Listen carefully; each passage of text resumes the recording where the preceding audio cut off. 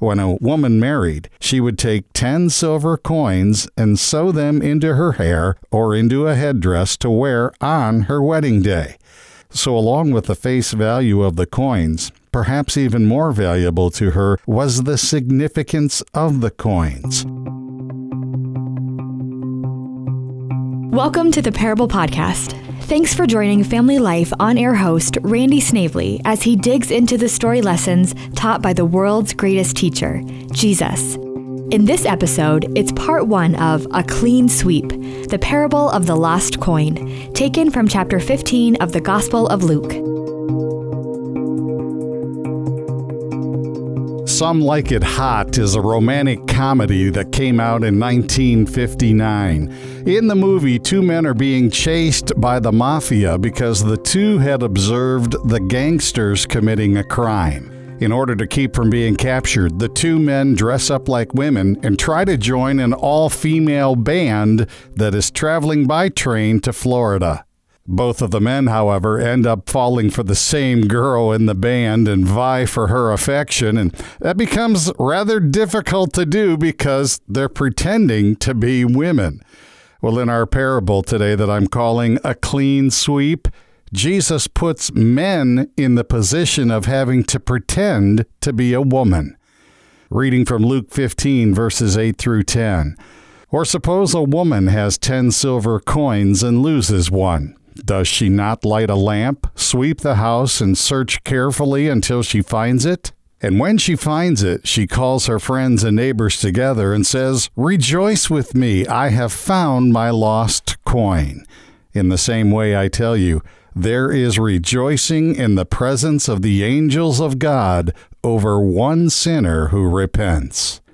If you remember in the first parable Jesus tells in this chapter, he had the Pharisees pretend they were shepherds, which really disgusted them because shepherds were dirty and disgusting and unclean people. Now Jesus wants the Pharisees to pretend they are women. He wants them to think like a woman.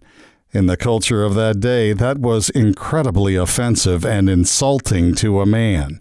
Interestingly enough, while the Pharisees were offended at being likened to both shepherds and women, God had no problem with it. In the scriptures, God is referred to in the masculine gender, but he had no issue comparing himself to a woman. The 23rd Psalm is a great example. The Lord is compared to a shepherd, and we have no problem with that. That was a man's job. But in verse 5 of Psalm 23, it says, "You prepare a table before me in the presence of my enemies." Well, guess what? In the culture of the Old Testament, men did not set the table or cook up the meal. That was a job for women. So in perhaps the most famous psalm of them all, God is the shepherd who provides for his sheep, and he is the woman who fixes dinner. Luke 13:34 is another illustration that Jesus tells that pictures a mother as being Jesus.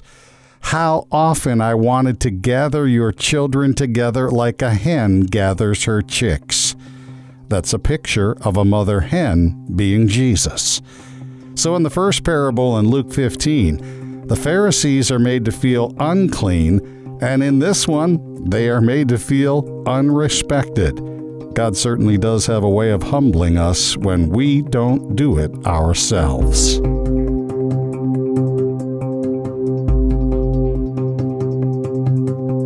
You are listening to the Parable Podcast on Family Life. Today's edition is entitled A Clean Sweep, Part 1. It's taken from Luke chapter 15, verses 8 through 10.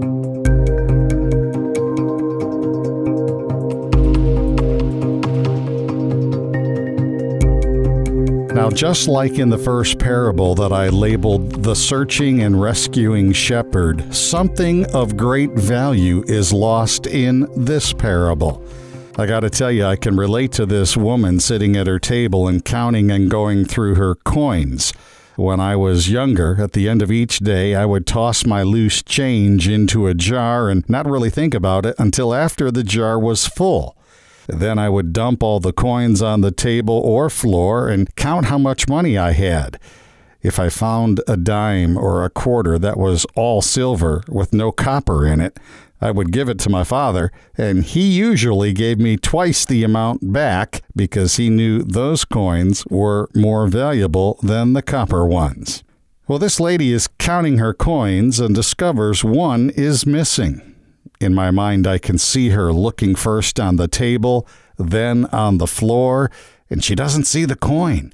She gets up from the table and lights a lamp, sweeps the floor, and I can imagine her crawling on her hands and knees, looking and searching diligently for that lost coin. And suddenly, she sees it. Relief washes over her. She's so excited and overjoyed over finding the coin, she whoops it up and hollers and bounds out of her little house yelling, "I found it! I found it!" And her neighbor's first thoughts are, "No, honey, I think you have finally lost it." Then she explains to her neighbors what had happened, and they rejoice with her. The coin that she lost and then found, more than likely, was part of her dowry given to her either by her father or her husband. Women often put the coins in a cloth pouch, perhaps the precursor to the purse, and wore them around their neck.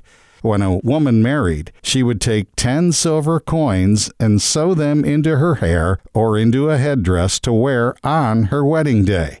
So along with the face value of the coins, perhaps even more valuable to her was the significance of the coins. They represented everything she had to give to the marriage. The dowry also represented her security. If the woman's father or husband died unexpectedly, it was her dowry that really became her safety net. And this woman had just lost 1/10 of her dowry. That's a big deal. That's a huge loss. And Jesus tells the Pharisees and others, put yourself in her shoes. What would you do? Well, the obvious answer is you would go looking for it. And that's what she does. She lights a lamp. You know, a light can make all the difference in the world. When my oldest son, Adam, was 5, he had to wear glasses. Not long after we bought them, he lost them.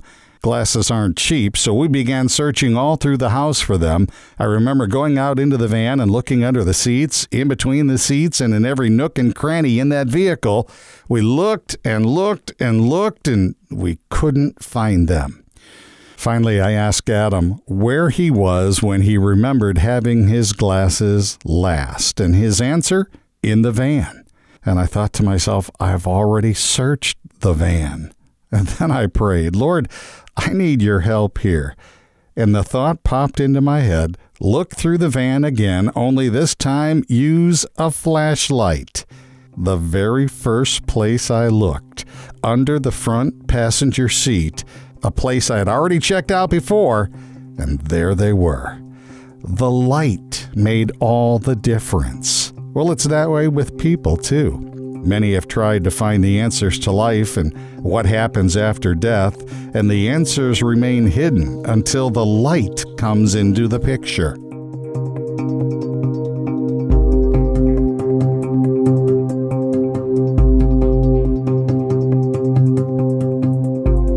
This has been the Parable Podcast with Randy Snavely.